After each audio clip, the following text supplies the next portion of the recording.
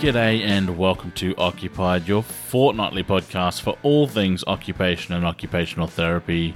This episode is going to be a special one because it's not going to be me interviewing someone or me having a ramble about a topic related to OT. It's actually the audio from a webinar that myself, Karen Jacobs and Stephanie Lancaster did for the World Federation of Occupational Therapists about podcasting and the processes and the work that goes into creating a podcast. I need to give a massive thanks, one to WFOT and two to my two partners in crime in this project, being Stephanie and Karen. And I hope that what you're able to get out of it is, one, either if you are interested in starting a podcast, maybe a bit of an overview of what actually goes into putting these together, but also how you might be able to utilize them for your own CPD purposes. So other than that, guys, this is the audio from that webinar. If you do have any questions, feel free to get in contact with either myself, Karen, Stephanie, or WFOT. I'll put all of the contact details in the show notes. Other than that, hope you enjoy and talk to you soon. So, Stephanie, it's all yours. Hi, everybody. I am broadcasting from Memphis, Tennessee in the USA, and want to talk to you for a minute about what a podcast is and give you a little bit of background on that. A podcast is generally described as a series of digital audio files that can be accessed online and downloaded and then listened to on any kind of electronic device. The term podcast itself was coined in around 2004 by a British journalist named Ben Hammersley through a combination of the two words iPod and broadcast. So that gave us the podcast. Around the same time, podcast carriers like iTunes and Stitcher have helped to propel this type of media into popularity. And these days, there are millions of downloads of live or on-demand podcast on a daily basis. So podcasting has really exploded. And I feel like that's in large part due to the range of topics that you can find in podcasts, the flexibility and ease of use, and how accessible it is, and the fact that most podcasts can be accessed for free. And all of that make the medium a really viable platform for learning and connecting. And we're going to talk further about those things as we go through the presentation. So, Stephanie, would you like to share the skills for podcasting with our listeners? Yes, I'll talk briefly about this, and then Brock, if you want to chime in. When we were planning for this presentation, we talked about how there is kind of a continuum of skills, and they range really from one end of the continuum, which is the more soft skills, like being able to communicate with others, and then the other end of the continuum is the hard or more techie skills. And Brock, did you want to add to that? After this slide, I'll go through and explain, I guess, the process of podcasting and see where those skills, I guess, fit into place. If we wanted to just dive into that. But you know what I'm thinking? How about each of us identifying where we are? I have to say, I am, and this is Karen, I am definitely the soft-skilled person. I am very enthusiastic. I love interviewing. I do love communication. I'm extremely curious. I try to be a good listener, but I have to say, when we start getting to some of the harder skills, that's hard for me. Stephanie, where are you? And Brock, where are you? I would say that I am right smack in the middle. And probably some of that is because my clinical background is in assistive technology. And so I am kind of a techie, but I also really like the interview and the connection and just, learning from people who are guests and then listeners to the podcast. So I'm pretty much right dead set in the middle. one thing I will say is that my clinical interview skills have really improved, I think, as a result of being an interviewer in the context of being a podcaster. So that's something I've noticed about myself. I think, and it's Brock, obviously. If you, I think that I fit. I think I also fit probably bang in the middle, but I'm a bit of a nerd. I have a strong interest in the hard skills. So the technology and learning new things with that regard is something that really, really interests me. And one of the main reasons why I started. But the soft skills very much translate from my clinical work. So yeah, I think I'm overall probably bang in the middle, but I do have a strong interest in the hard skill side of podcasting. Yeah, and you know what? This is Karen again. I do have to reapproach this. I do like technology. I think I like doing podcasting because I have somebody who's doing a lot of the technology for me, but I do enjoy it as well and that challenge.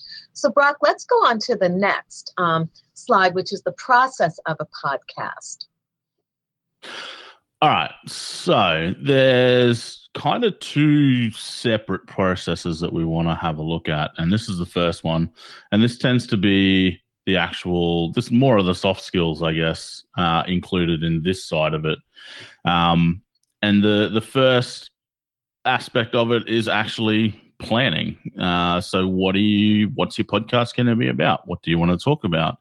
One thing that I encourage people to do is, if you're going to either engage in podcasts, even just listening to them, or if you're planning on starting one yourself, is find something that you're passionate about, because you want your podcast to, have more than 3 episodes before you get bored and try something else. So if you find something that you're really passionate about, so for me, I'm really passionate about learning from other people's narratives. So my podcast is very much surrounded by that. So it's me interviewing OTs from all over the place and trying to learn things about their practice area or their area of expertise. So find something you're passionate about, but plan out the actual podcast at the start, whether it's going to be, lots and lots of little short ones, whether you're going to do more long form content, etc. The second aspect of that, and the bit I think a lot of people get caught up on, is recording equipment.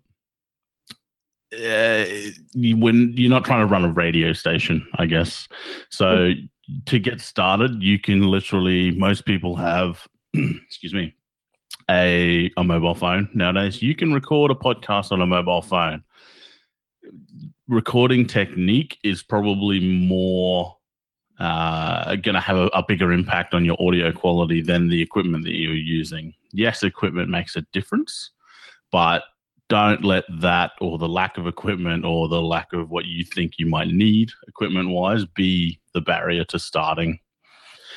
The content, again, comes back to that planning process. So this is more actually putting that into place. So content for me, I don't tend to plan out the content because my focus is the interviews. The content is whatever comes up during the podcast itself.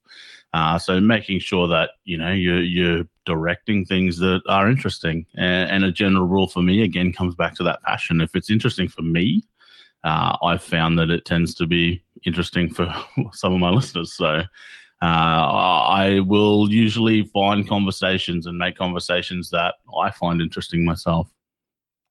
And then post-production editing, again, another thing, and this is probably more of the hard skill aspect of podcasting. It's one of those things where you can make it as complicated or as simple as you feel like you want to. So if you aren't really confident in it, you can do no editing if you really want to, or you can start dipping your toe into things like compression and noise reduction and that kind of thing, or you can be like me and be a complete nerd and try and learn everything at once. That is, I guess, the interest area for me is some of that, learning how to audio edit. There's lots of free programs around that you can do that with that are really, really good as well. So cost-wise, it shouldn't be a barrier. It's more just whether or not you're interested in learning that skill set. We'll go to the next slide, Karen. And then the process. So that was the process of actually making your little podcast. You've got it on in an MP3 file on your computer. What do you do with it now?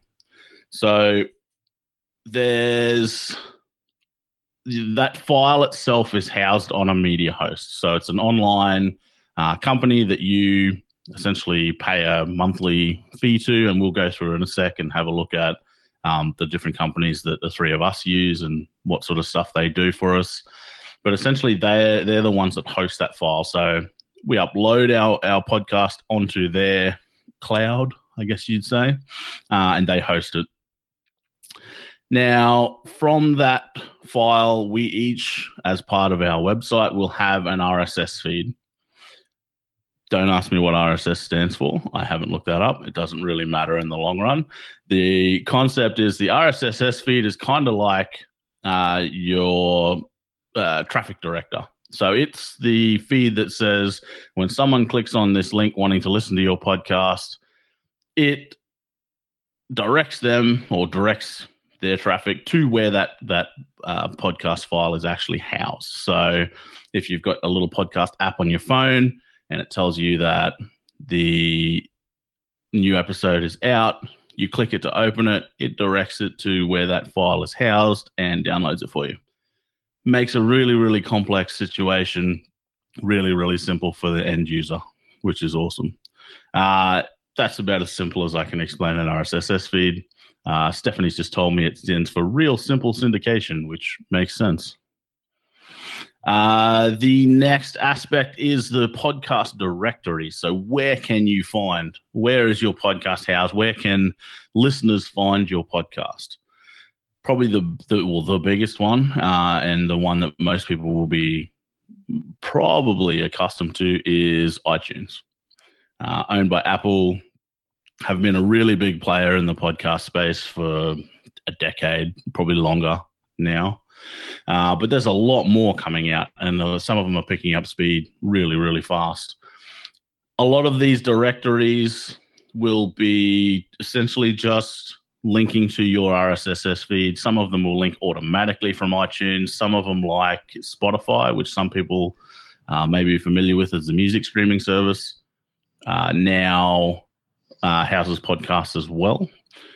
So you can submit your podcast to Spotify and it links to your RSS feed as well. So podcast directories are kind of just the warehouses where people are able to go, whatever of them people are most comfortable in using, to find your podcast and use your podcast.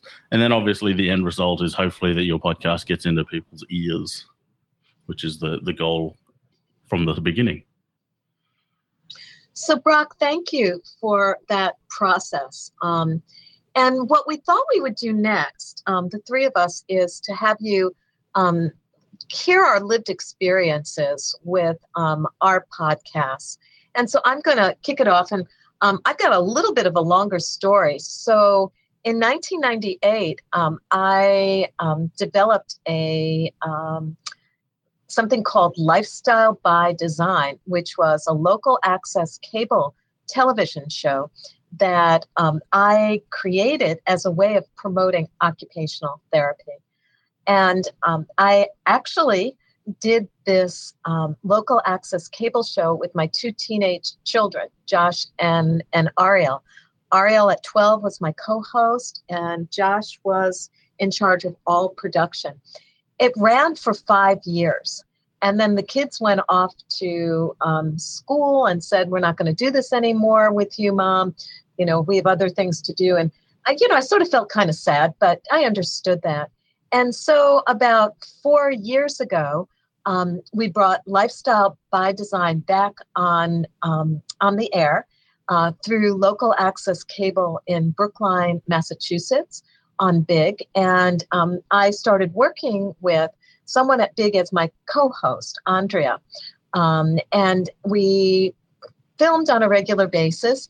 And then about a year ago, Andrea said to me, I really love podcasts and I listen to them all the time. And how about we have Lifestyle by Design, morph into it being a podcast rather than a local access cable show. And by the time, we had Lifestyle by Design move to Brookline, Massachusetts on their platform, Lifestyle by Design went on to YouTube. So we were getting a really great following. And I really loved the interviewing of people. And we went beyond just promoting occupational therapy, and our tagline, which continued from 1998, was helping you solve everyday challenges. And so, Andrea said, let's try a podcast. We'll keep our regular cable show, but let's try it. Well, I went reluctantly into it, even though I listened to podcasts and enjoyed them. I really liked to be sitting in a room with somebody and interviewing them. I didn't realize that I could do that with a podcast. I don't know what I was thinking I could do. And I have fallen in love with it. And in fact, we have stopped doing our local access cable show of Lifestyle by Design, and we are completely a podcast now. We're going into our second season, which is exciting. Our host podcast service is Lisbon. It's about $15 a month. We're located on the Apple Podcasts, Google Podcasts, and recently Stitcher. We have 1 to 2 episodes a month, and they're typically 20 to 25 minutes each. Our theme is helping you solve everyday challenges. So how do I market occupational therapy? Always introduce myself as an occupational therapist. I also introduce myself in my role at the university, Boston University, and also that I am a Rotarian. I'm a member of a Rotary Club. And so I have those different roles, and that sort of helps me have my topics be very varied.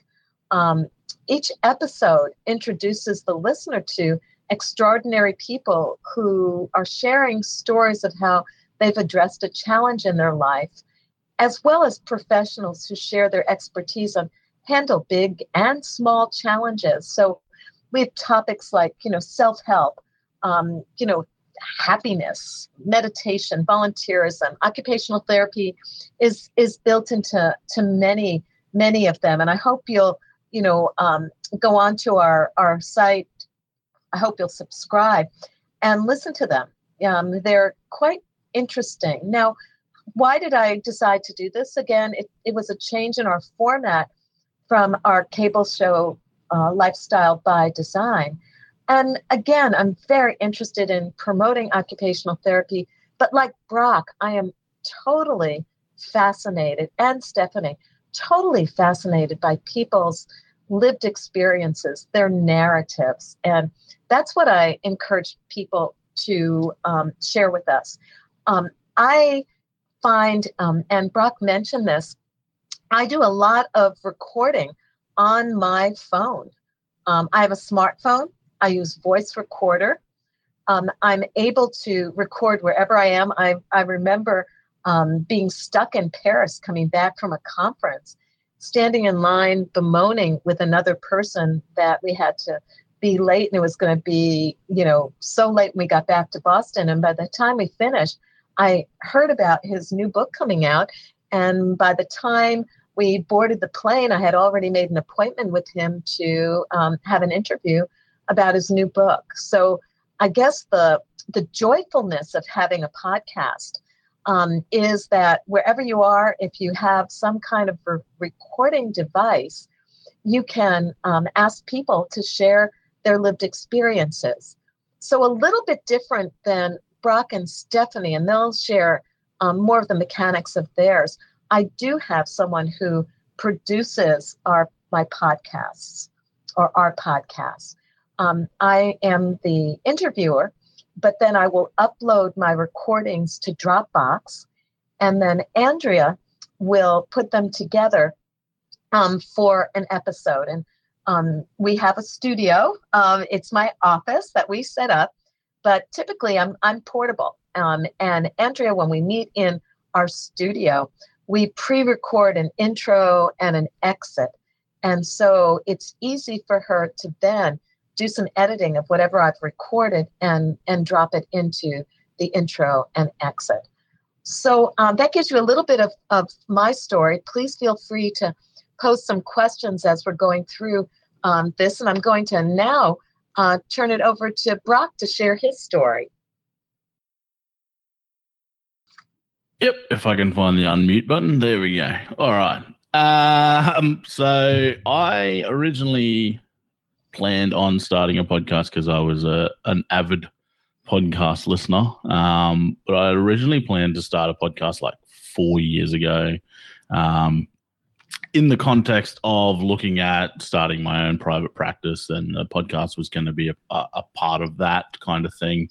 But for whatever reason, neither of those things happened, which is fine. And it came up again not too long ago earlier this year, that, this is something I've wanted to do for a long time. I'd already done a lot of research into how to do it, so I had a fairly good grasp on what to do.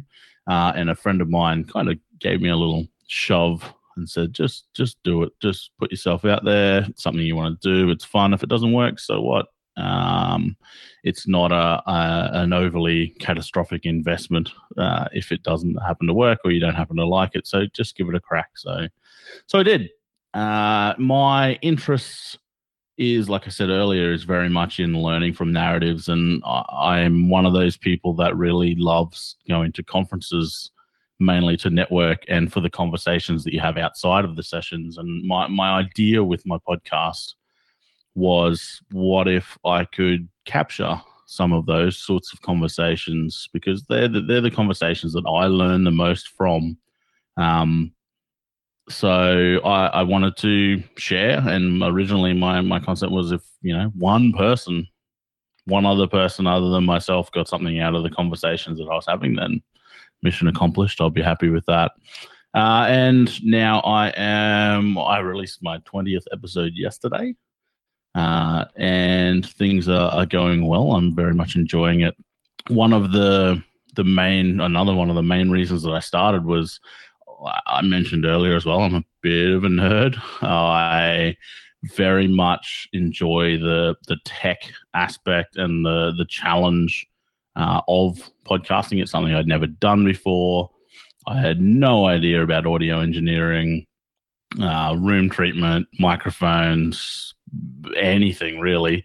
So kind of starting that challenge from scratch was something that seemed like a fun challenge to me.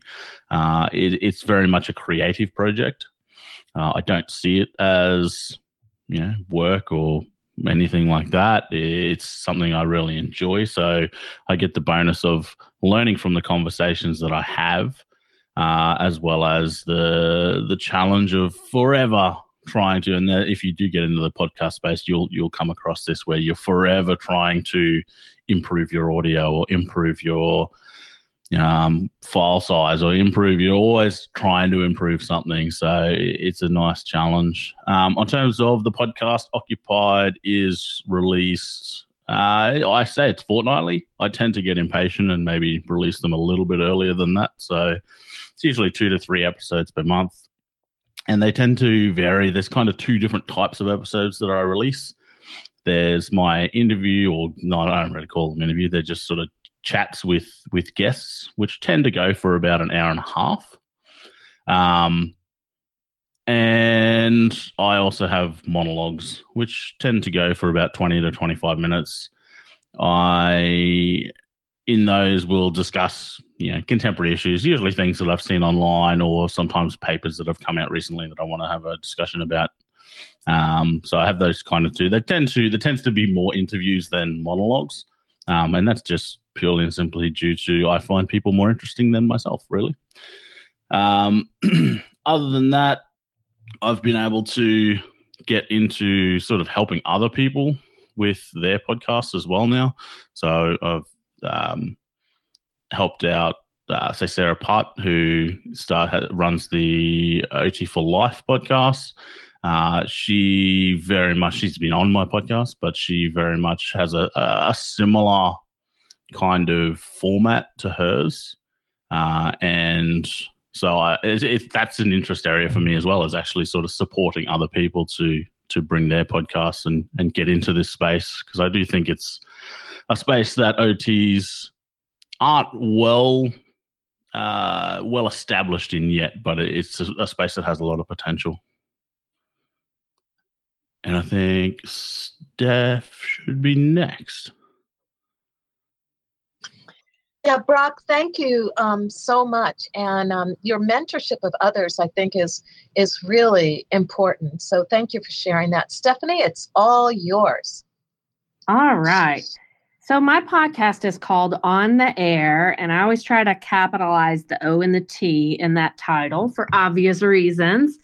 And I started the podcast almost a year and a half ago. Of course, I had thought about it for a couple of years before that and kind of had it as a professional goal, a one day maybe type thing. And finally, really found a little bit of pocket of time in my professional schedule. And also the university where I worked happened to set up a recording studio that really was set up for faculty members to record things that they were going to use in class. But I asked if I could use it for recording the podcast, and there wasn't a conflict. They didn't mind if I used it. And I still do use it a lot. I like it because it's soundproofed. And so even if there's conversation in the hall or pretty much anything going on around me, I'm in a pretty quiet environment, don't have a lot of background noise when I'm able to record in this studio where I happen to be today. So my reason for starting a podcast is actually a little bit similar to Brock's. I consider myself an avid podcast enthusiast.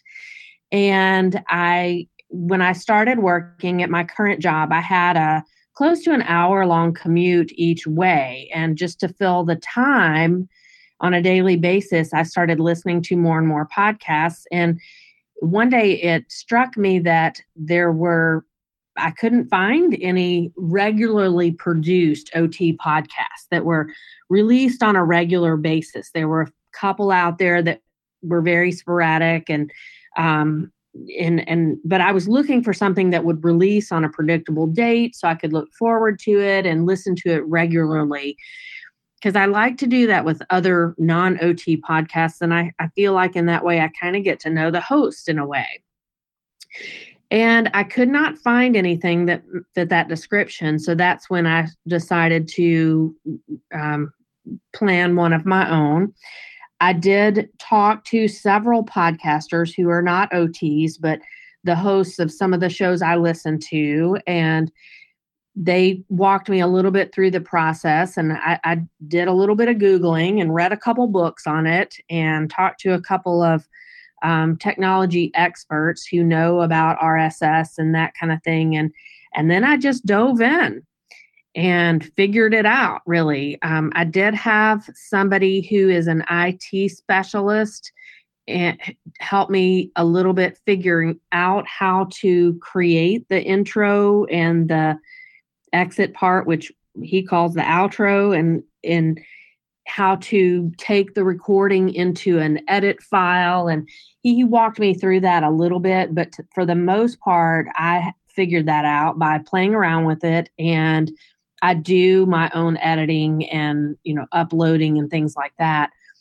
Somebody asked a question a minute ago about what the intro and outro exactly are. And those are little small clips of music. And often the music will have voice over so that usually the podcast host is talking over it, like, welcome to the show.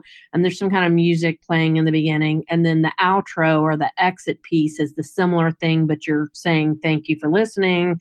This is the conclusion of the show type thing.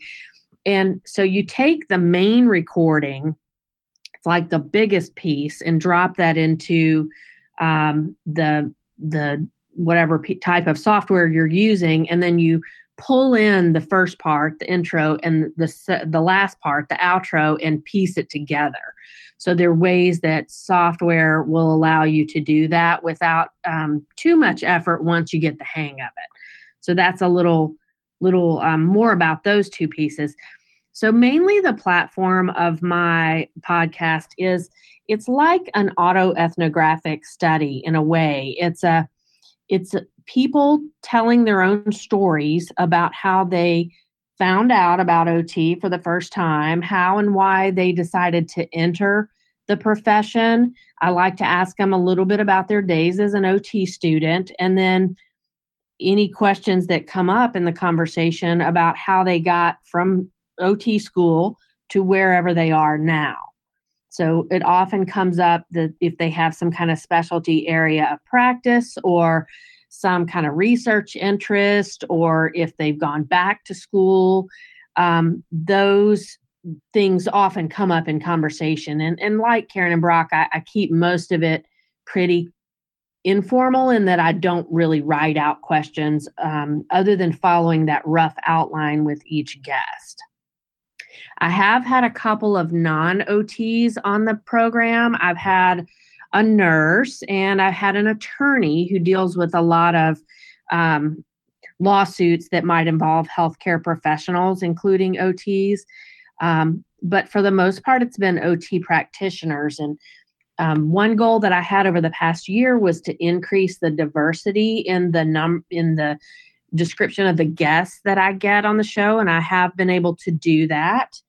And my goal going forward is to interview more non-OT practitioners that just have something to do with what we do in our field, and then eventually to expand to clients or caregivers who can share their stories in interacting with OTs. And I think that would be something that might be interesting to listeners.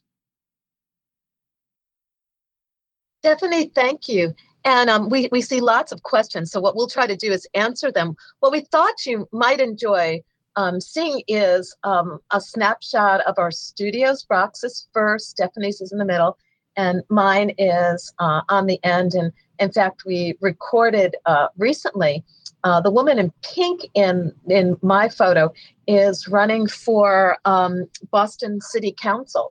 And I just happened to meet her at a Rotary meeting and invited her to come on our show. She actually lives right down the street from our university. So it was very simple to have her come in. And again, a shout out to Andrea, who's in the picture as well, and then myself in red.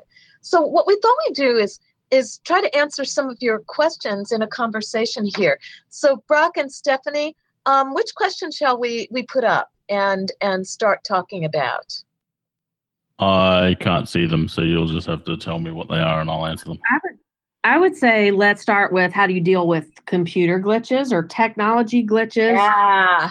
And as we all know, technology can be our best friend when it works, but it also can be our worst enemy when it doesn't. Yeah. Oh, I got to tell you, I've got a good story. So remember the gentleman I met waiting in line from Paris to Boston. He agreed to let me record him. I did it over on the telephone, started my recorder. It was a fantastic interview. And then I said to him, just wait another minute. Let me play it back to see what you think. And the recorder never recorded it. So I call that a big glitch. And I said to him, please, could you check your calendar? Do you still have a little bit more time? Can we record it again? And so we did. The second time there was no glitch, but we're pre-recording. We're not going live. So I think that helps us with some of these technology glitches. Stephanie and Brock, how about yourselves? Yeah, I think technology glitches are one of those things, like you're never going to get rid of them, but you can put in safeguards to try and processes to try and mitigate them.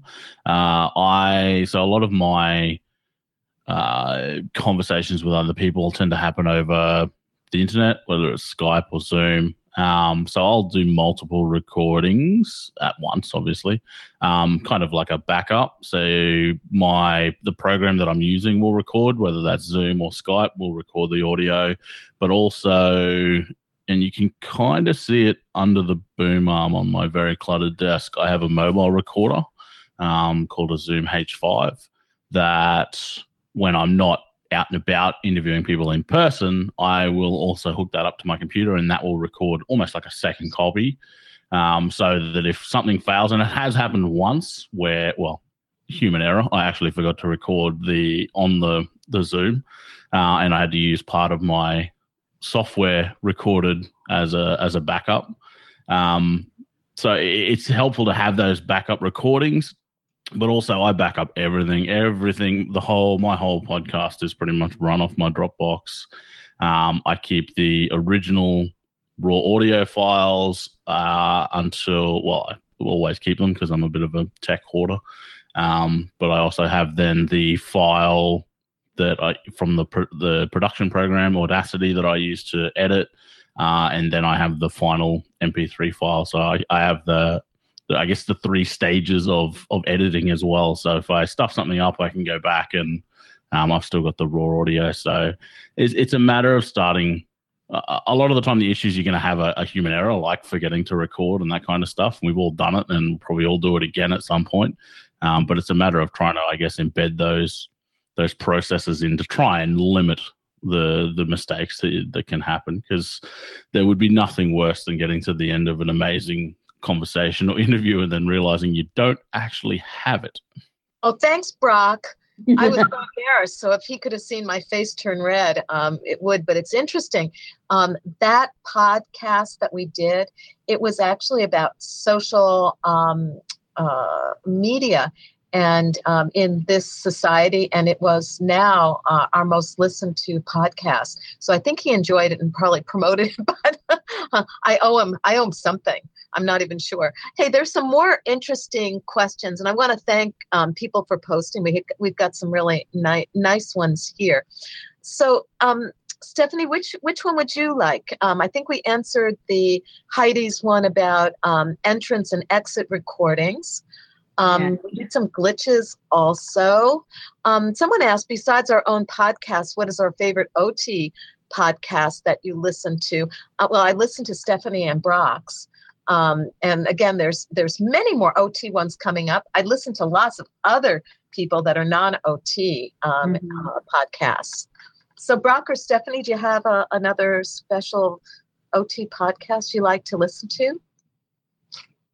I listen to Living Life to the Fullest, the AOTA one, when it comes out. And that's probably the main one besides y'all's two that I do listen to. And I have such a long queue of non-OT podcasts that I can't commit too much to too many of them. So, but I like to skip around, and it fascinates me the different interview style and even just the tone of voice that different hosts use. So as more and more come out into the market, I do like to skip around and listen to different ones.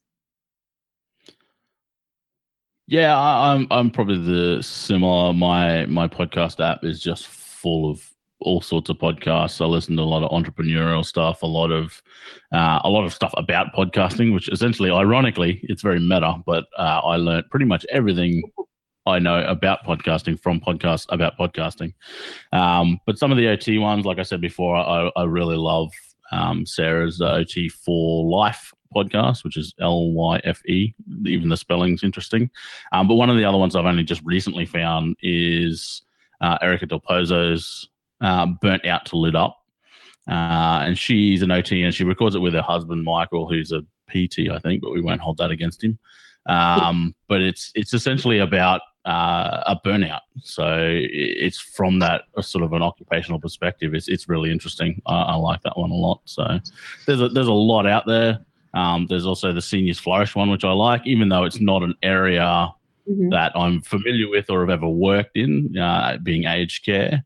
I think she's one that I listen to for like Stephen was saying, interview style and that kind of thing. I think Mandy Chamberlain does a really good job with that one as well. That's great. Thank you. We have so many interesting questions here. So where to begin? One person asked us, have you any sponsors for your podcast? I don't. And it's not something that I'm looking for or to make any money on. But Stephanie and Brock, have that been something that you've been thinking about, getting sponsors? I'm in the same boat as you, Karen. I don't, and it's not something that I'm looking to do in the near future. Yeah, I'm the same. One of the people that I help with theirs did have a sponsor, and I think the sponsor was mainly for the initial equipment to start. That was the Grey Revolution podcast, which again, ironically, is another aged care podcast. But yeah, I think Sam, for that one, I think the sponsor was mainly for the equipment to start. But yeah, it's not something that I've considered, or really I'm not overly interested in. I like having full creative control, and I really don't like ads. I don't like ads in podcasts I listen to, so I'd feel really bad putting them in one that I'm actually making. So, Brock, someone asked, Drew asked if you could list those podcasts again that you enjoy. Yep. So OT for Life, which is OT number 4 LYFE. And I believe it's a lot of these podcasts will just have a website. So if you Google them or search on your podcast app.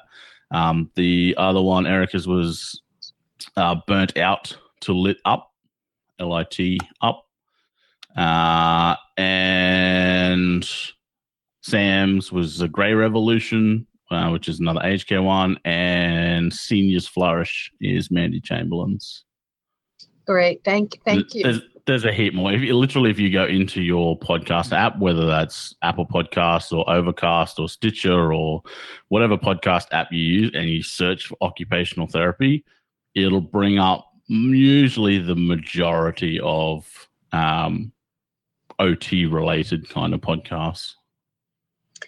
So we have people from all around the world. It's very exciting, and Peter, who is in Ghana, said, it's amazing listening to us. How can I contribute to your production so you can add OT information from our parts of the world? Peter, reach out to us. We'd love to interview you. In fact, this whole webinar is going to appear on the WFOT website, wfot.org. But we each decided we're going to take pieces of it and put some of it on our podcast. So it would be fun after people have been on this podcast to reach out to us, and we could maybe do some interviews and add to it, or separate segments. So anybody, please do that. Samir wrote something that I thought would be interesting. One of the things that he asked was, how many hours in a week would you say you're committed to the development and execution of your podcast? Do you get paid, or is this something you all do as a volunteer on top of your day job? So who'd like to answer that? Stephanie, why don't we all answer it? Stephanie and Brock, why don't you go first? Sure. Go ahead. Okay. I think, on terms of the outcome, I personally don't think it takes a lot of time. It's one of the, I'll start at the end. I don't get paid for it. It's definitely a passion project. It costs me a little bit of money just to host it for the media hosts and my website and that kind of stuff, but it's a hobby essentially, so I enjoy it. So that's not a big deal to me. On terms of time, the more I do it, the faster I'm getting at editing and that kind of stuff. And I'm kind of at 1-to-1 with my editing at the moment. So if it's an hour and a half interview, I can usually get it to a basic edit standard in an hour and a half. Other than that, it doesn't. A lot of the time taken up is just waiting for things. So generally, if I interview someone, I will interview them. I'll record it. I'll edit it into essentially a podcast format with the, like Steph was saying before, that the intro, outro, record my little intro thing at the start, etc. Then I send it to them so they can have a listen to, and they have final say about, if there's anything they want me to cut out. But it's like waiting for them to have a listen and then get it back to me. That kind of stuff is sort of the thing that takes up the main sort of time for the whole process, but that doesn't take up any of my time, kind of thing. So I would say I might spend, I guess if you average it out, maybe an hour a week. I probably spend a little bit more just stuffing around and trying new things with my website and that kind of stuff, but I could easily get away with an hour a week. I tend to batch record as well, so At the moment, I've got probably 4 or 5 already recorded, ready to go. And then it'll be a longer break sort of between when I record that. Well, actually, that's a lie. I'm recording one in a couple of hours, but generally there'll be a break sort of a couple of weeks or a few weeks before I record another one. So that kind of frees it up, and I can work that around my lifestyle and what's going on with my life. So Great, Brock. Thank you. Stephanie, how about you? Some similarities here. I don't make any money doing it. I do it sometimes during business hours, but for the most part, it's just on my own time. And like Brock, I don't spend a ton of extra time doing it, but I do consider it a hobby. Really, it's something I like to do, so I don't mind the time that I spend. I'm pretty much at a one-on-one in however long it takes me to record. It usually takes me about that long to then edit it and get it ready to go, upload it to the different podcast hosting sites. One thing that I did not expect to take time and energy that really does is the pre-interview component. And that it entails kind of the research on my part of finding guests who will come on the show and then scheduling them or planning together with them a time that will work for both of our schedules. And so that's sometimes more difficult than it seems like it would be. I did create an intake survey, and it's actually a Google poll that I just send the link out to when somebody contacts me or I contact them and say, hey, will you be on the show? When they say yes, I send them the survey, and it asks them things like, are there any special topics you'd like to talk about? What resources might you share? Things like that. And also ask them to upload a picture of themselves so I can post that on the podcast website whenever I release the episode.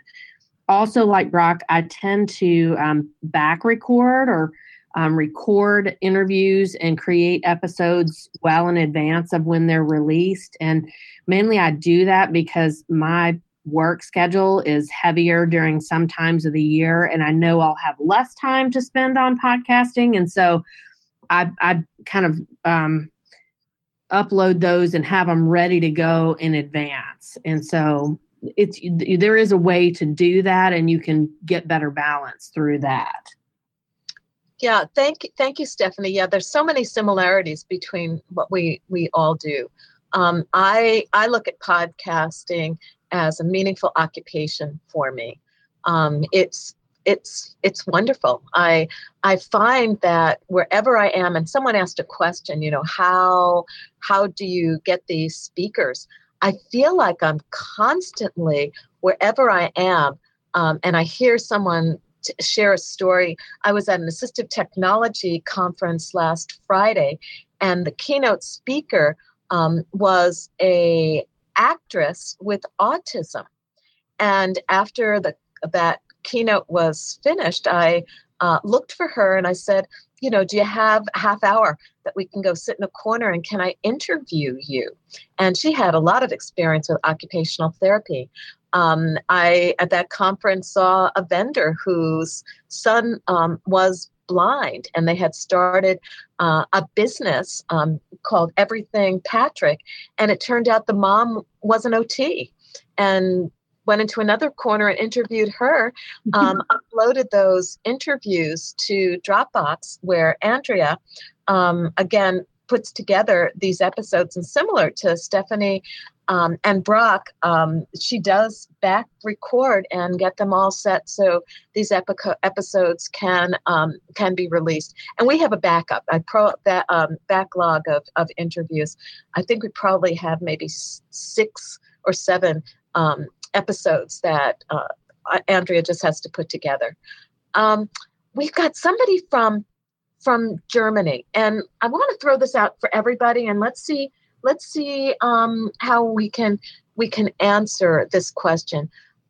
This is Christina from Germany, and she said OTs are working hard to be respected within the professional field of healthcare. There's much work around building a stronger identity of the profession. Do you have experience on how OTs are perceived maybe more differently through contributing in podcasts? Brock or Stephanie, how about let's share some thoughts about that? Maybe the thought of, can a podcast be used as a marketing strategy to build the status of occupational therapy in a country? I definitely think it can. Yes, absolutely. And perhaps, Christina, you can subscribe to our podcasts and get a sense of, what we're doing, but make it culturally relevant for Germany. I think that's key with any of these podcasts, because we have people from all over the world on today, and it's important to see what makes sense for you in your own country.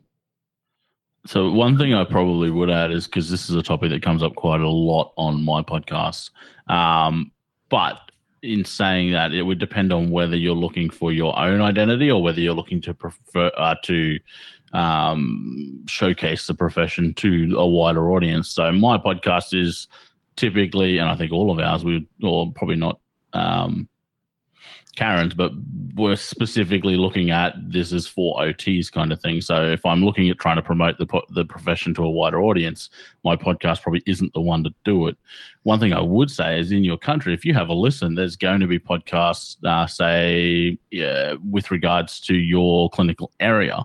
Reach out to them and see if you can have a chat with the host of that podcast. You might be able to showcase what an OT can offer to, say, a podcast around, whatever your clinical area is, say it's aged care or say it's mental health, but try and, I guess, spread that OT identity to outside of the profession. But put some podcasts that are specific to whatever country you're in. Yeah, I agree with that. And I will say that part of what my mission in creating and hosting the On the Air podcast is recruitment of students and future practitioners into the OT field. And I do have, I can't keep up with the background of everybody that's a listener, but I do have a number of listeners who are just people thinking about going into OT, or who are on waiting lists or preparing to apply. So they're getting their prerequisites to apply to OT school. And it just gives them an idea of the breadth and the depth that we can go into in different specialty areas in our profession. Yeah, I think it's a fabulous marketing tool. And even though at this point I can't say Lifestyle by Design is only an occupational therapy interview audience, I believe that because I identify myself as an occupational therapist, because I integrate occupational therapy whenever I can, I feel that it's a very good marketing tool for the profession as well. So it has a maybe a different audience. Key terms are really important with your episodes as well, and that helps people find your podcast too. So we've got a couple more questions here. Mush asked some questions, and Stephanie and Brock, let's see if we can answer. They're a little bit more challenging. The question is, what are the ethical implications, concerns, minefields to be careful, aware of, and what are intellectual property of the podcast for the people that were interviewed? Well, I'll start off and say that the most obvious ethical concern is, not mentioning names of any clients or even descriptive information that might allow somebody to guess who a client or former client was. And we don't want to ever do that, of course, in our discussions on the show. So that's a big one. Definitely want to uphold the confidentiality and HIPAA laws there. Yeah, very important. And we had another question about concerning the people you interviewed. Do you upload their personal information or is it up to them? You know, one of the things that I ask somebody ahead of time, typically, is would you like to share your contact information? Because many people, like, for example, LN Vincent, who was on my podcast, that's the woman running for Boston City Council. She shared her contact information because she's running for office, where another person might decide, I just want to be interviewed and I'd rather not have that information out there. So you have to ask ahead of time. That's really important. Yes, Yeah, for no, sure. I'd agree with that. That's something I do as well. Like people, I'll ask, like, you know, because some people have one thing they might want to put their Twitter out there or something. Other people will put everything out there. It's completely up to the person. As for intellectual property, not an issue I've come up against yet, but I think I give complete control to the person that I'm talking to, where if, like I said before, like I'll give them the episode before it's released. They can tell me if there's anything. Like, I'm not here to get anyone in trouble. I don't want them to feel uncomfortable with what's being put out. So they have complete 100% say over what stays in and what comes out. I think I've only had one person that wanted one specific thing to come out. And I think from memory that was because they coughed, or it wasn't even actually a content thing. But again, like if someone came to me and said, "Oh, you know, I've changed jobs and I don't want that up anymore," like I take it down. It's just a hobby for me. I don't get anything out of, you know, fighting people for that. There's no point. And I'm just here to, I guess, not service. Well, I guess kind of service OT as a profession. But yeah, it's completely up to them what stays up, what goes, what doesn't get put in, that kind of thing. So I guess to that degree, the intellectual property is still theirs. I don't claim to own it. I've heard that in dealing with things that involve copyright infringement and trademark type of things, that if you stick to the policy of being nice, don't tell lies, don't reveal secrets, don't steal content, including music, that you'll generally be okay. You do want to probably, if you're thinking about podcasting, understand a little bit about copyright law. And copyright is really more of a bundle of rights. That means that when you put something out that you have created, that you are the owner of that. And as such, the protection exists, whether or not you register it or put a copyright notice on it or anything like that. So then anybody who then might use that, so if somebody then tried to re-record your podcast recording and put it out as their own or whatever, you could in theory sue them for copyright infringement.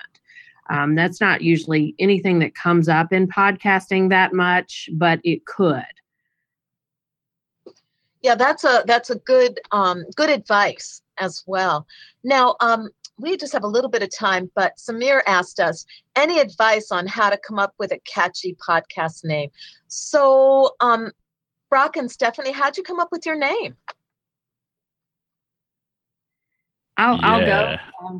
I thought about it for a long time, probably several months, and I several times thought of something and searched, and there was already something out there with that exact name that didn't have anything to do with OT. So I thought it was problematic. And it just kind of came to me in the middle of the night one night.